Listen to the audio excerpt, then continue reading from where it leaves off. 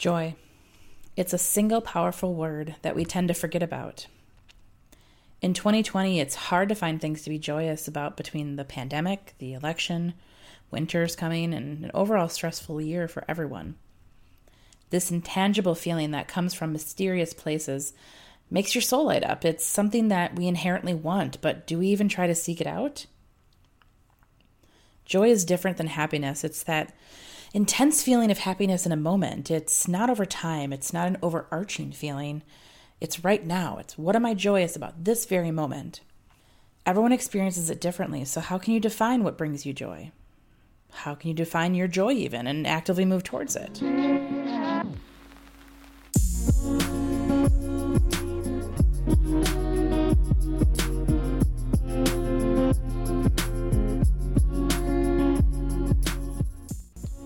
Welcome to Candidly Creative, a bi-weekly podcast from Creatively Caitlin that focuses on open, honest conversations. If you like what you hear, follow me on Instagram at creatively_Caitlin or head to my website, www.caitlinnorm.com. This week is about defining your joy. How do you find joy? What brings it back? And how can you remove those joy wreckers from your life? Towards the end of my previous relationship, I sunk into an angry space. This relationship was toxic, and I didn't know how to be strong and actually leave it.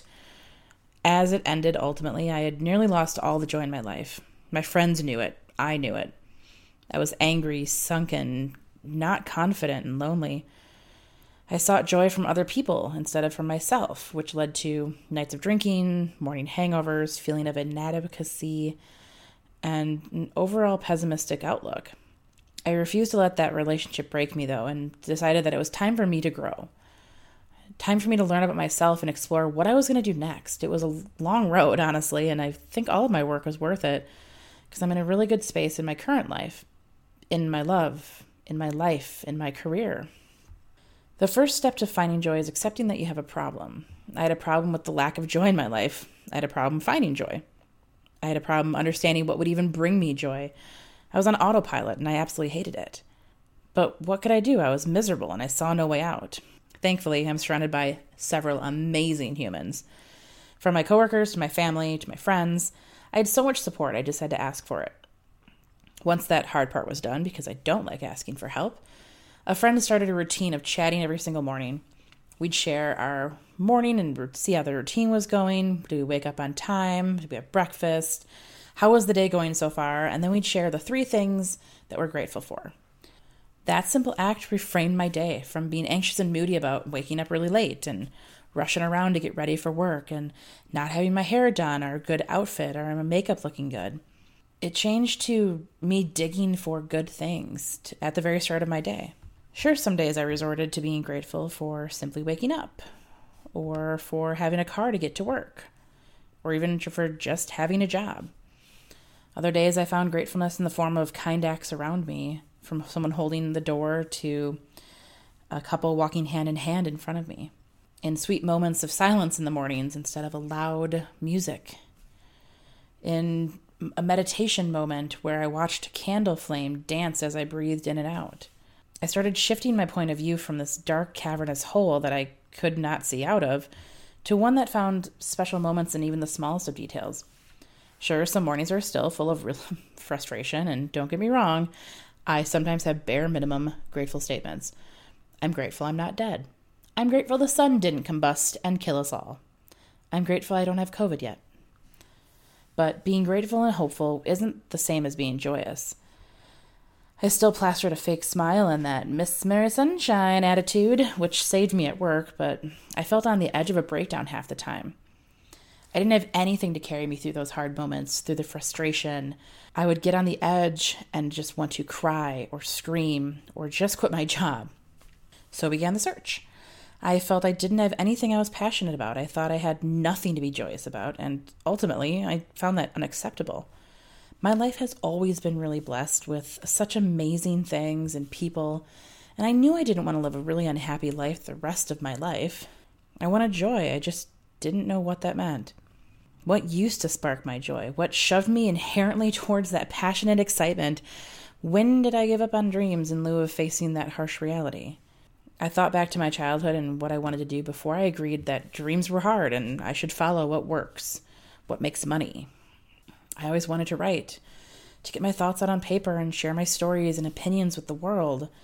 But when I was young, I hated criticism and couldn't handle rejection. I was too sensitive to weather those rejection storms and believe in my own talent. Heck, I barely believe in my talent sometimes still. But when I think of how I could spend a weekend of relaxation and feeling fully refreshed at the end and excited about what's coming next, I know writing plays a major role.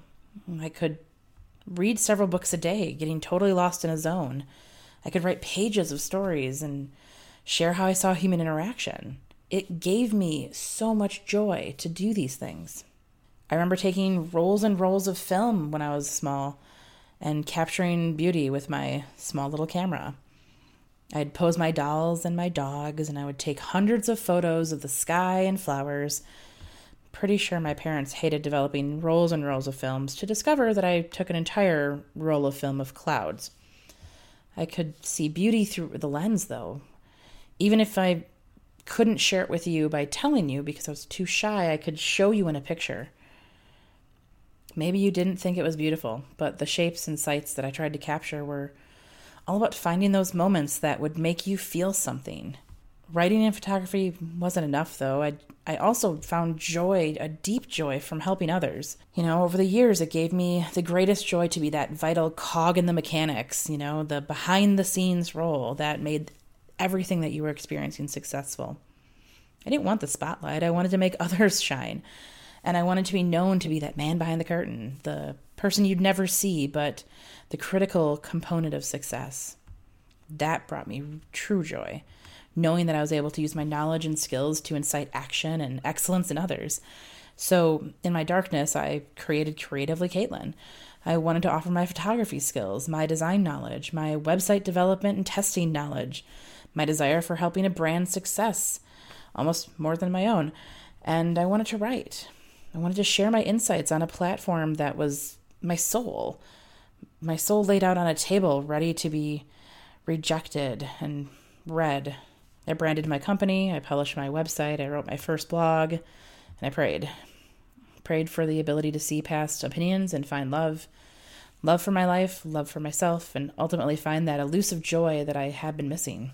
I admit, it was really slow to start, but slowly I gained photography clients and a few branding clients, some design clients, and even some social media consultations. My work life is a very, very, very busy thing, and it's very frustrating sometimes. It's full of stress and tight deadlines. It's our favorite keyword, exciting timelines and challenging positions. But it's something that I truly love to do. I don't think I have ever loved a job or found true joy in just work. But with my regular job, my side job of marketing, and then Creatively Caitlin, I've been fulfilled. I found success and found skills that I didn't really understand I had. My career sector is fulfilling and actually brings me a ton of joy. But I know work isn't everything. I still felt alone, and every time I found the relationship, it didn't feel right. Things didn't seem to fit. I know relationships weren't going to bring me joy, but when someone loves you, you feel happy, right? I guess I eventually learned that an unhappy person does not bring joy into a relationship. They suck it out. So if you're happy, you can end up having a fulfilling relationship and attract what your soul needs, what you really need. So my relationships were put on the back burner, and I would eventually find someone, but it wasn't my main motivator anymore. I wanted to find happiness. I admit I'm a bit of a workaholic, so everything else went kind of the wayside, but I knew the key was to be balanced, to allow myself to accept joy again, to give my all to my work, but also give my all to myself. I traveled more. I read my chick lit books. I watched inspirational YouTubers and listened to podcasts that sparked me with motivation. I worked to teach myself to take myself less seriously.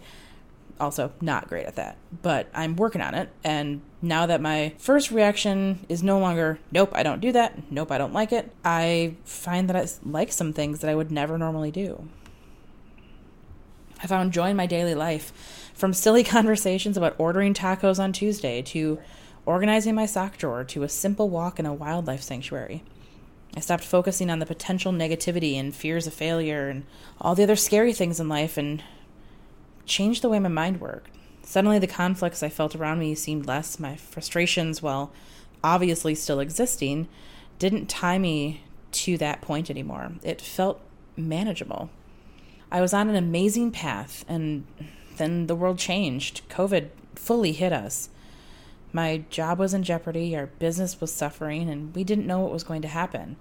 My pay was cut, and I burned through savings and my credit cards. Ultimately, I ended up where I was. I had no ability to pay rent. I had to let go of my apartment that I loved for 4 years. It was my beautiful little refuge, my balcony that looked out into the evergreen trees that made you feel so peaceful, and actually ask for my parents' help. I couldn't be the independent girl that didn't need anyone anymore. And honestly, just accepting that small piece threw down this wall that allowed me to not only accept that the difficult position that I put myself in, but also find joy in the darkness again. I had people that loved me so much that they would help me through every time. In my new space, with a renewed attitude, I am back finding joy, and it's mainly because I decided to get rid of those joy destroyers. Nothing destroys your joy like comparing yourself to others. Maybe I shouldn't have relied on credit cards to survive, like some friends who did better than me, and I maybe wouldn't have been in such a financial crisis. But guess what? I'm able to pay my bills. I'm doing well in my job, and I'm going to dig myself out of this hole.